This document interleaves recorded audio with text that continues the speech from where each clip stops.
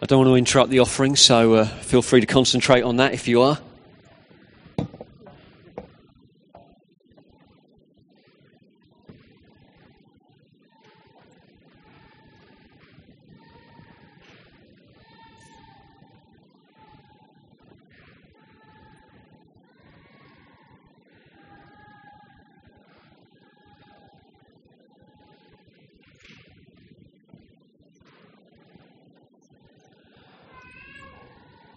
As many of you know, my name is Paul. I'm one of the pastors here at King's Church, and it's my privilege to lead the team. And I'm very, very excited about preaching this morning. So I hope that you are equally as excited to hear what I've got to say. So we will see how it goes. If you've got your Bibles, why don't you turn to Acts chapter 5?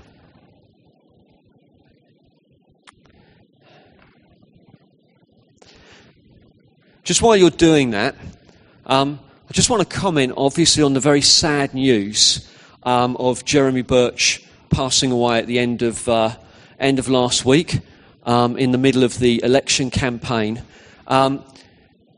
He really gave himself to serving our town and serving our community.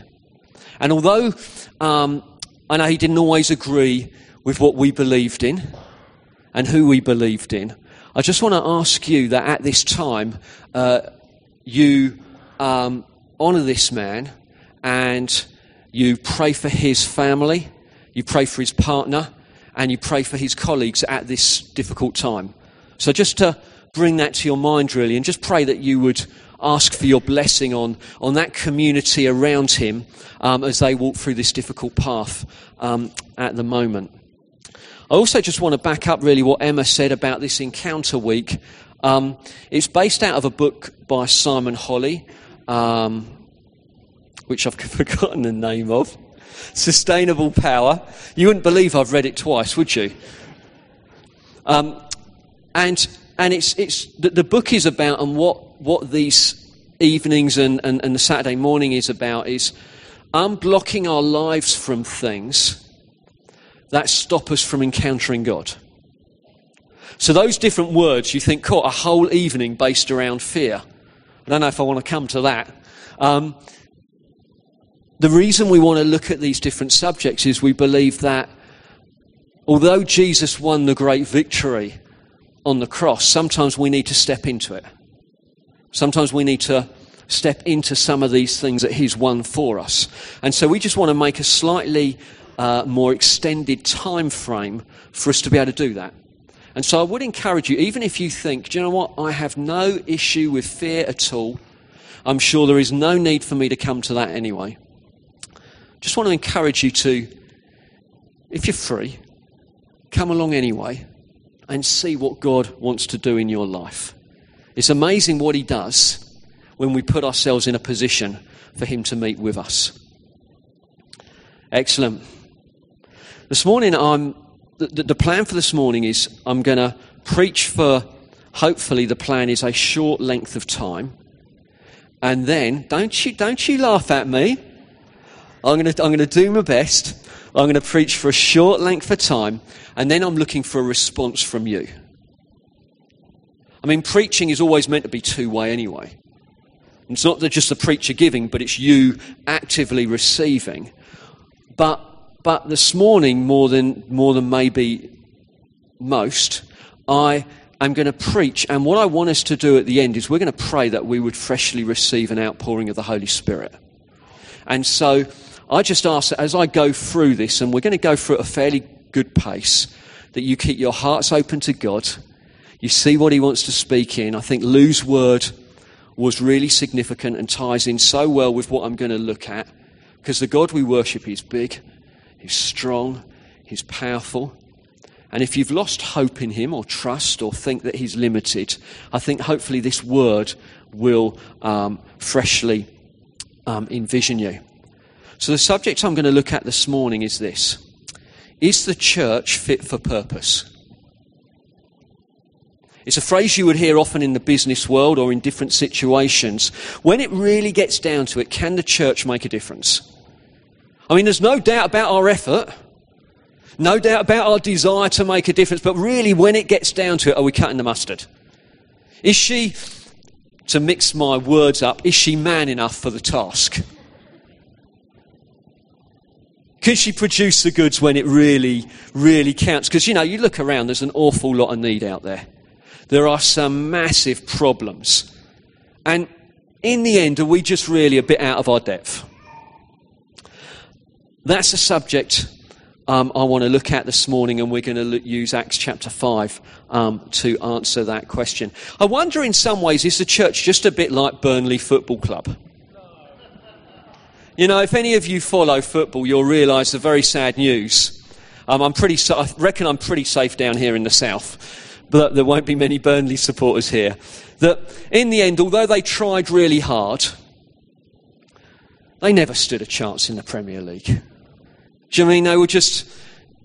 They were trying to punch above their weight. There was no way they would ever compete with the big boys. I mean, how on earth are Burnley ever going to beat the likes of Liverpool or Man United or Arsenal and manage to stay up in any sort of way? Do you know they conceded twice as many goals as they scored? Do you know out of 36 games, they only managed to win 6 games? So if you're a Burnley supporter here, it means you had to go to 6 matches just to see them win once. How depressing is that? Is the church just a bit like a Burnley? You've got to let me get to the end. I wonder if I might be preaching to the converted here. Let's have a look at the passage. So we're going to follow on from Ananias and Sapphira. So we always knew we were on and up from here. So Acts chapter 5 verse 12. Now many signs and wonders were regularly done among the people by the hands of the apostles, and they were all together in Solomon's portico. None of the rest dared join them, but the people held them in high esteem. I mean, again, this is a real time of immense favour for the church. On the back of Ananias and Sapphira, there's this sense of high esteem but fear. If you're looking in on the church, you don't want to get too close because you heard what happened to Ananias and Sapphira. It's just a bit scary. And more than ever, believers were added to the Lord, multitudes of both men and women. So at the same time as people being a bit fearful to join, the church has never grown as quickly as it did in this season. So that they even carried out the sick into the streets and laid them on cots and mats, that as Peter came by, at least his shadow might fall on some of them. Wow. Great to hear that healing this morning, wasn't it? But there was such an anointing of God that people put the sick out on streets because they heard that Peter goes that way, and maybe his shadow would go across them. Maybe there would be a healing that takes place. A bit like the woman who reached out to grab hold of the hem of Jesus' garment. I don't need him to pray for me, I just need to grab hold of him. And that is enough for me to see a healing. Wow. Just Peter's shadow passing. And the people also gathered from the towns around Jerusalem, bringing the sick and those afflicted with unclean spirits, and they were all healed. But the high priest rose up, and all who were with him, that is the party of the Sadducees, and filled with jealousy, they arrested the apostles and put them in public prison.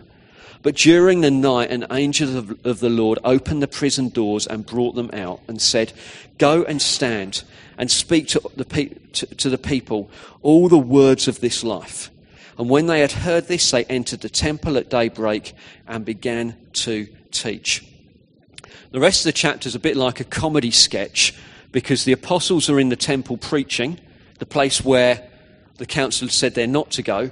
The council send the guards to the prison to look for them. They find the guards posted at the doors. They find the prison doors locked. But when they go into the prison, there's no apostles because the angel has let them out.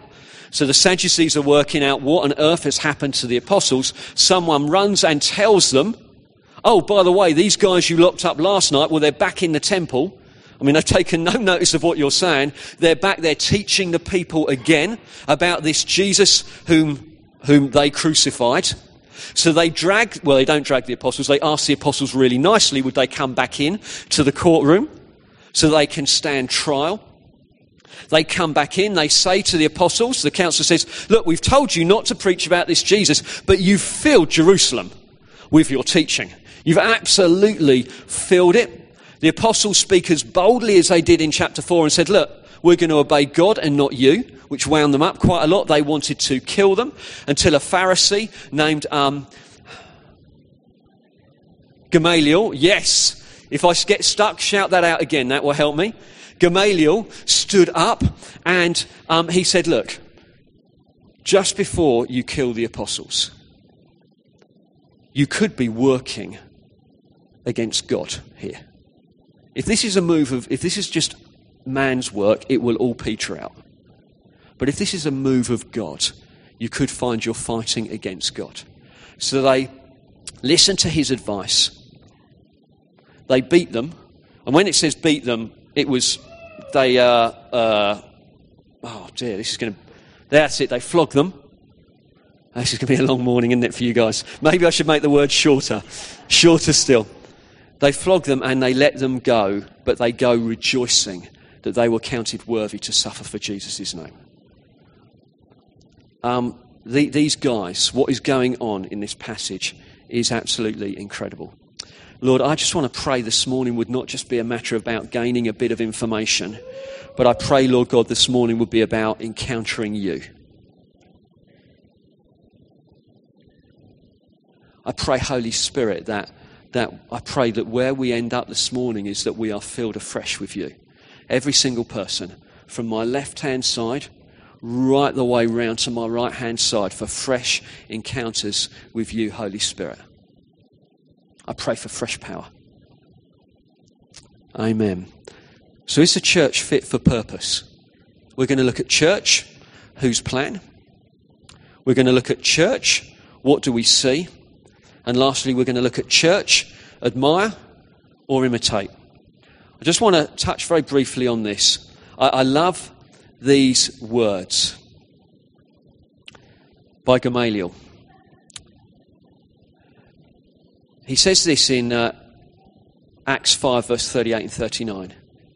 So in the present case, I tell you, keep away from these men and let them alone. For if this plan or this undertaking is of man, it will fail. But if it is of God, you will not be able to overthrow them. You might even be found opposing God. Is the church fit for purpose? The church is God's plan. The reason we're here is not because we like each other, although we do, in the main. The reason church exists is because God planned this is how he would display his glory. This is how he would reach out to a dying world. That he would gather men and women from different backgrounds and different nationalities. He would draw them together under the banner of the cross, to the foot of the cross where their sins are forgiven, where they're washed clean, where they'd be filled with the Holy Spirit, and they'd been brought together as one people to display his glory and to tell a dying world that there is a God who loves them. This is God's plan. You are his plan. You are his purposes. There's a lovely couple of verses at the end of Ephesians chapter 1. We're just going to read it, and I'm going to let the text do its talking. All this energy issues from Christ. That is the Holy Spirit. God raised him from death and set him on a throne in deep heaven, in charge of running the universe. Everything from galaxies to governments, no name and no power exempt from his rule. And not just for the time being, but forever. He is in charge of it all, has the final word on everything, and at the centre of all this, Christ rules the church. The church, you see, is not peripheral to the world. The world is peripheral to the church. The church is Christ's body in which he speaks and acts, by which he fills everything with his presence. It might be, and it's interesting just watching the whole general election thing. And you might think, well, that's been the centre of the UK. That's the most important thing. The most important thing for the next 5 years is who runs this nation. Rubbish. The most important thing in the next 5 years is God and what he's doing in his church. That's the most important thing. He's seated on his throne. He's ruling and reigning. Kingdoms rise, kingdoms fall, but our King remains unmoved. Caring for his church. We are Christ's body. He's the head. We're his body. When it comes to him moving, there's the odd angelic visitation. There's sometimes he appears in a Muslim country, but his general way of working is through us. We're his hands and feet. We're his mouthpiece. Is the church fit for purpose? Well, it's God's plan. Right the way through Scripture, it's God's plan. So church, what do we see? I'm not asking when I say what do we see. I'm not asking what do we see around us here. What do we see in the book of Acts? And I've got 9 things that we see. I will fly through them like the wind. But I pray that as I do this, because this is how we're going to finish the meeting, I pray that as we do this, that the Holy Spirit will highlight a couple of them to you that you want to grow in. And as he does that, that's the area I want you to respond to at the end of the meeting. So is she fit for purpose? Well, I tell you, the first thing I notice is she's got a message that is life-changing. She has a message. The church has a message that is life-changing. We read it in Acts 5:30-31.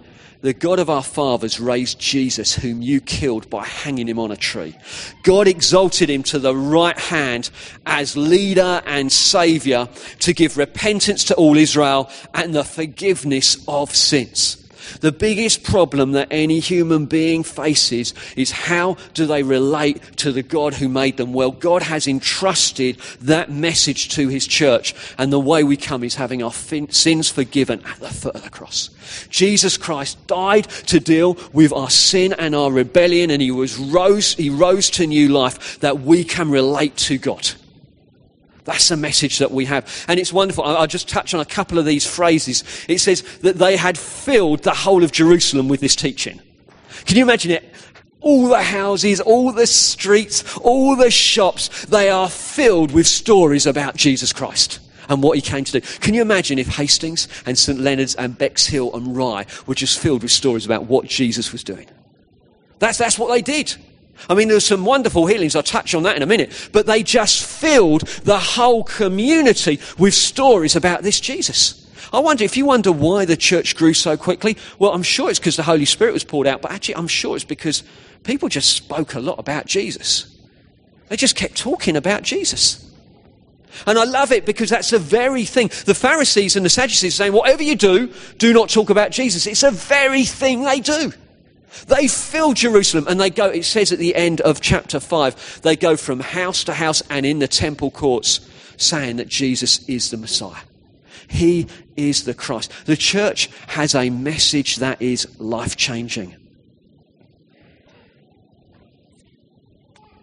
The church has signs and wonders and incredible healings.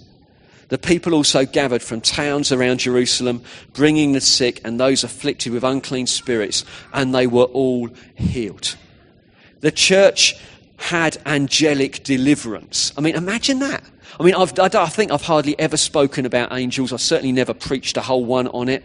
But they're right the way through the Gospels. They're in the New Testament. Angels are mentioned quite a lot, really. We're not to worship them. We're not to pray to them. But we're to be aware that they're here. They're doing God's bidding here on earth. They're here to support the church, to support you. I wonder, I can't see them, but I reckon there's angels here. Yeah? Is the church fit for purpose? Well, there's angels around. God sent his angels here. I think, that's quite cool. Is a church fit for purpose? Well, I reckon, what incredible courage.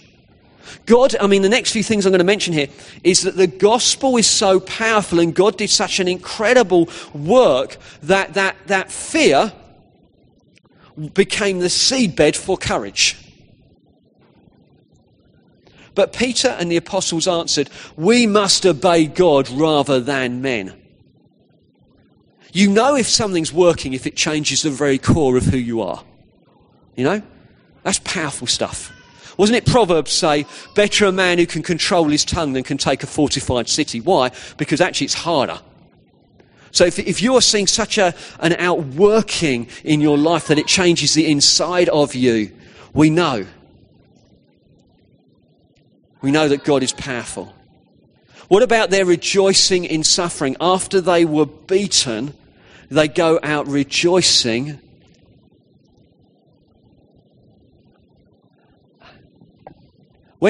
To rejoice when things are going well is easy. That's what everyone does. To rejoice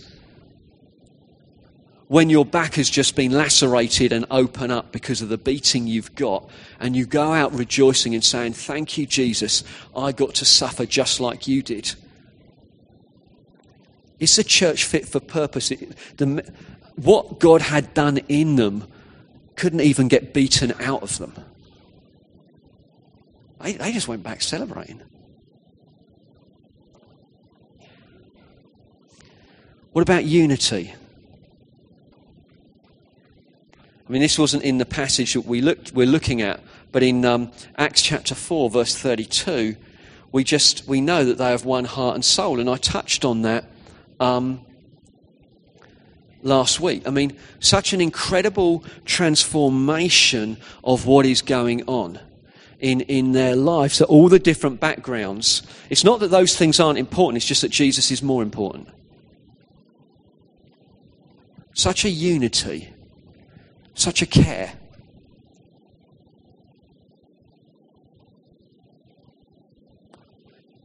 I have been worried in the last week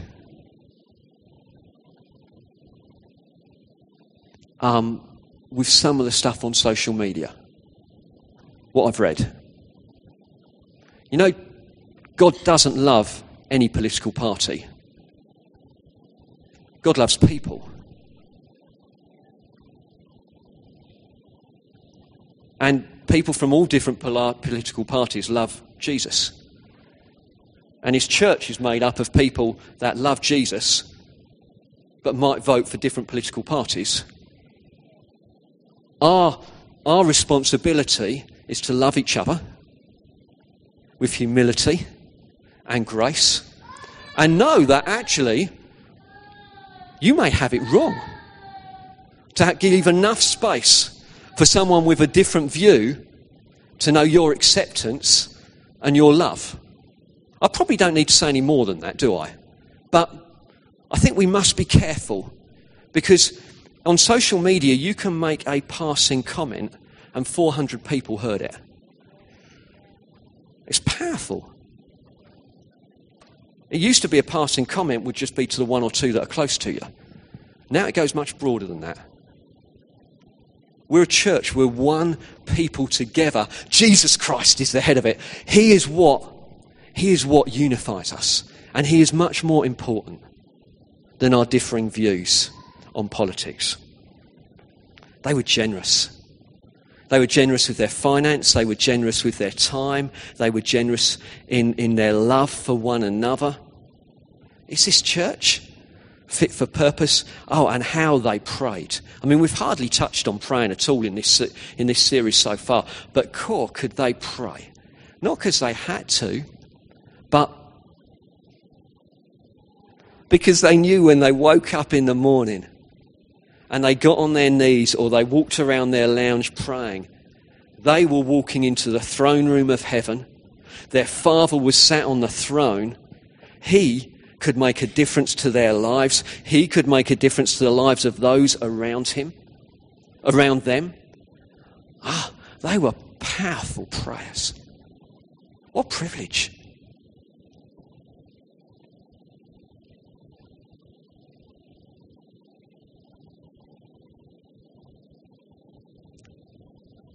when you read this book, when you read the book of Acts, it's good that we admire it and look back and go, wow, wasn't that amazing?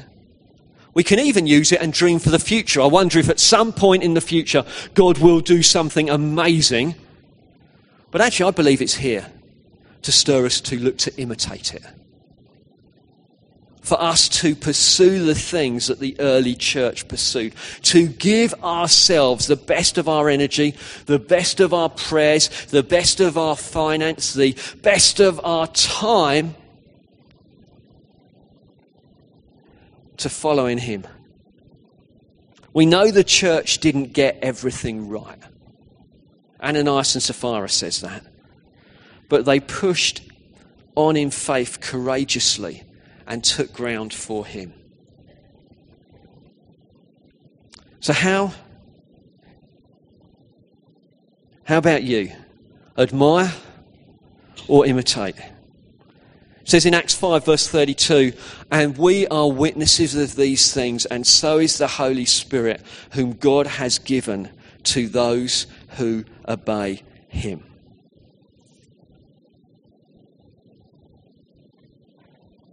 The 9 areas that I listed out, in reality, they're well beyond us, aren't they? They're well beyond me. I can't do it on my own. But we're not meant to. God has given us his Holy Spirit.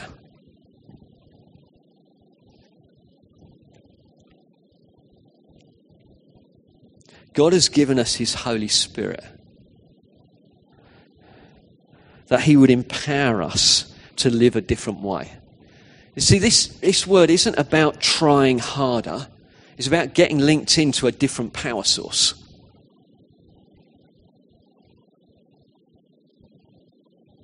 You see, God delights to work with us.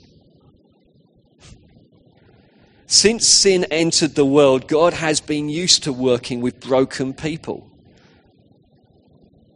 He loves using them to display his glory, and he loves fixing us up for his pleasure. One day, he will take us to be with him and we will be perfect. But here on earth, we're going to be broken and chipped and a bit cracked. But that's how God's designed it, to display his glory. We're not always going to be overflowing with generosity. At times, we're going to get a bit niggly. At times we're going to do or say things that we wish we could drag back into our mouths and had never come out. But that's the wonder of the church, and that's the wonder of how God has designed us to be. It says in 2 Corinthians, this is one of my favouriteest verses of all times. 2 Corinthians 4 verse 7. We have this treasure in jars of clay, to show that the surpassing power belongs to God and not to us. See, on the outside, you look at me, don't be intimidated, But anyway, we won't. You look at me and it's a jar of clay. It's all broken and chipped, and praise God, Chloe's in children's work, so she can't tell you even what I'm really like. But I'm all broken and chipped on the outside, and I have probably upset at least 3 or 4 people today since I woke up. But the treasure's on the inside. And I wonder even what Lou was sharing about people becoming disheartened, or even wondering, is God powerful enough? I think sometimes we can look at the church on the outside, and we can be really good at spotting all the bits that aren't working right. And we miss the treasure that is on the inside, the all-surpassing power that is from God. Because although we're weak and broken, God loves to display his power and his goodness through us.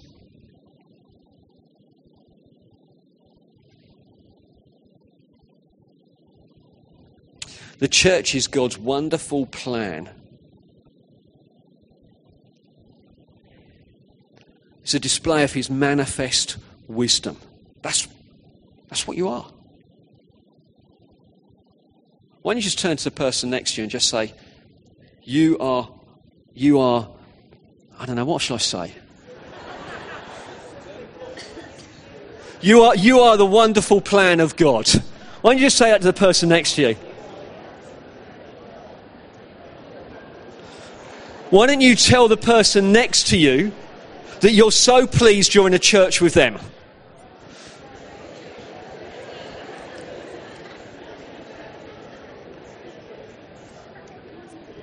Now tell them that the treasure's on the inside.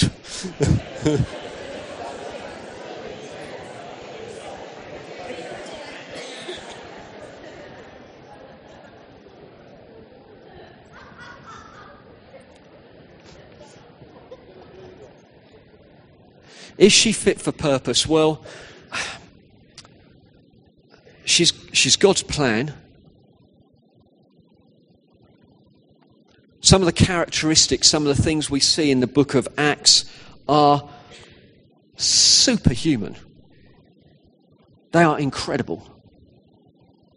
He's poured out the Holy Spirit into broken clay pots to display his glory. And although we don't get everything right, we are the chosen means, along with other churches in our dear town and community, to display his glory and to see his name highly exalted. And I feel I just want to finish. We've got 20 minutes, so we've got good time. So if I can invite the band back up. I want us to finish by using the last 20 minutes for us to be filled with the Holy Spirit again. Now, I can do my best in the last 30 minutes to preach and communicate effectively. But in the end, the next 20 minutes is very much down to you. And there's every chance, if you just wander your way through the next 20 minutes, that you'll walk out of here thinking, well, God didn't do much. Whereas the person next to you says, wow, how I encountered him. And the only difference isn't whether God loves you or wants to bless you. That's nothing to do with it. It's, are you hungry to meet with him today? Are you hungry to be filled afresh with the Holy Spirit today? So why don't we stand?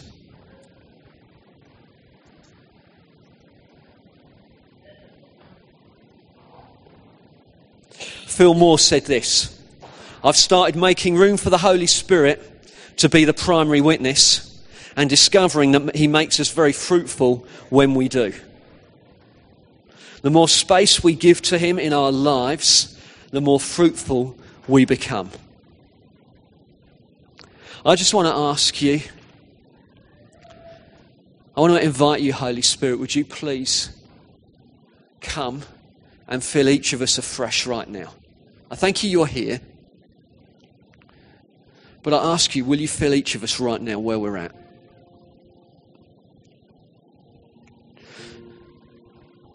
Holy Spirit, if what we need is power in suffering, I ask you right now for a fresh filling of your Holy Spirit. I pray, Lord God, if what we need is courage for the obstacles we face, I ask right now in Jesus' name for such Holy Spirit boldness to come and fill us and refresh us. Lord, I ask you, if we want to grow in signs, wonders and miracles and step out and see breakthrough in that, I ask you right now for gifts of healing, for gifts of miracles to be distributed among the congregation right now. I ask you, Lord God, if we just want to gossip about you all over the town, I ask you right now for the enabling and the boldness and the words to say by power of the Holy Spirit.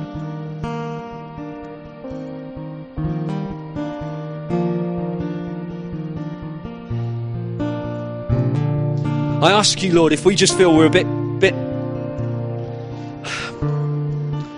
self-sufficient, really, just trying to survive on our own, I ask you, Holy Spirit, right now that you would fill us and stir us to incredible acts of generosity.